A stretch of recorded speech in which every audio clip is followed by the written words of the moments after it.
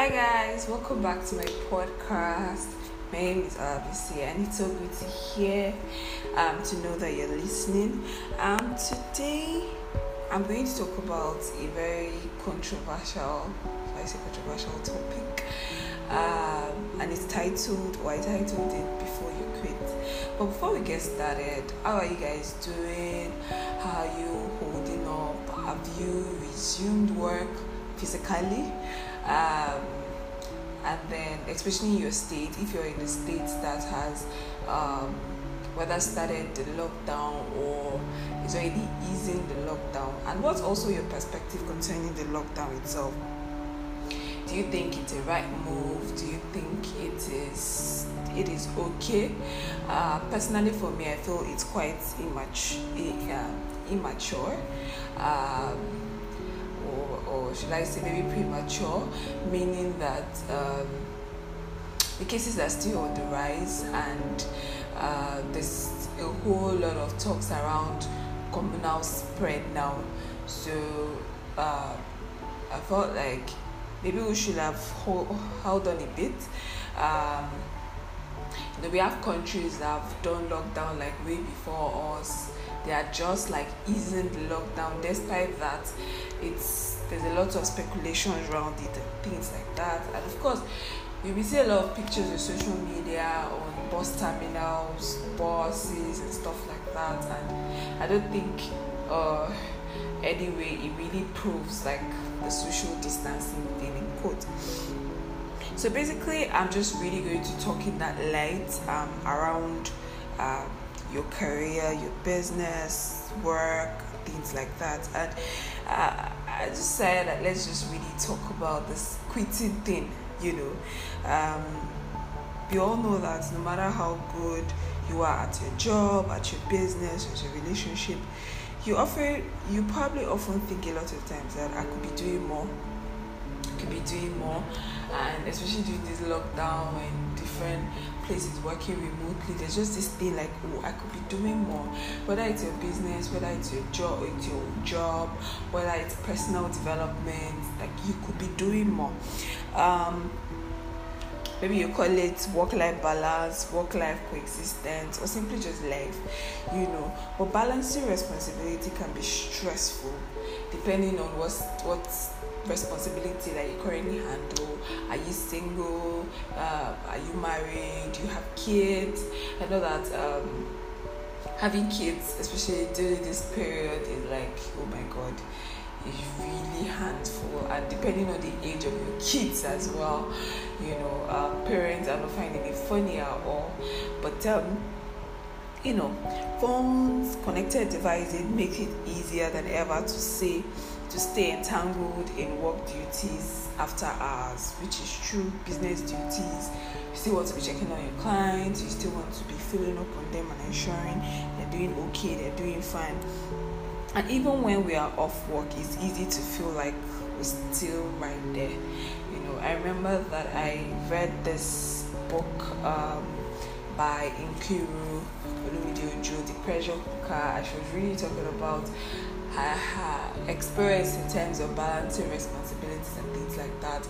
She being a working mom and also running an organization, having kids that were growing, she always had this guilty conscience, like she's not doing enough for her kids, she's not being there and things like that. And she mentioned in the book an interesting situation that happened, and I think her child got a bit naughty in school, and she was asked to come to the school to see probably the principal or something. I think I can't remember whether it was fighting or I don't think it was fighting, but more like they had maybe arguments with his classmates, and then I think it really kind of got a bit bad. And then she, as the parent, and she was asked to come to school, and then the parent of the other child too as well. I said she felt so bad. She felt so irresponsible. Like she just felt like probably maybe she was not working, she wasn't traveling, and she wasn't doing her running her organization. If she wasn't doing things that she was doing, maybe she would have had more time for the child. And then lo and behold, the parent of the other child happened to be a work from home mom. Like she was I think she was a housewife, yeah, I'm correct. And then she was like, oh my god, like this woman, like there's some things that the truth is, there's some things that are just beyond your control. So whether you're working from home, whether you have a business, you have a job, there's certain things that kind of like beyond you. There's not the fact that yes, whatever religion you practice, I as a Christian, you pray, you study the word, you confess, protections and things like that. But there's some things that kind of like happen. Kids can be naughty at times, not because you've not trained them well, but things will happen. And so it's very important for us to not beat ourselves over it, but rather see ways that we can improve on it. First is you never really feel satisfied by work once you're satisfied by life. So I think one thing is to have a gratitude mentality, be grateful for things. And one of the ways you can build that habit is every day try to have a gratitude journal. So gratitude journal is basically you just writing top 3. I think for me, I just do top 3 so that you're not stressing yourself, let me just do a long list today and tomorrow I'm looking like, what am I really grateful for? But I just stick my own to just top 3 things I'm really grateful for. And looking through your day, are you grateful for that course you were able to complete? Are you grateful for that online maybe language you've been meaning to learn a new language, and day by day you've been setting a target of say 30 minutes an hour, and you've been smashing that goal every day? You want to put it in your gratitude journal, like, oh my god, today I was able to complete an hour of so. Or you're looking to writing a blog, publishing a podcast, publishing a YouTube video, creating content. Or it could be like you spent an amazing time with your kids, or you were just able to probably finish a book. It's really a good thing to have a gratitude journal, because it helps you to be able to feel satisfied with your life, be grateful. Satisfied doesn't mean that you are complacent or you're just okay with where you are at the moment. No, it just means that you're just grateful because you understand the fact that I'm making efforts day by day, and life is not a sprint, it is a marathon, it is a journey, it's for the long haul. So tip number 2 I want to share is also take care of yourself. Ensure that you take care of yourself properly, and like I said, find things outside of your work, outside of business to do.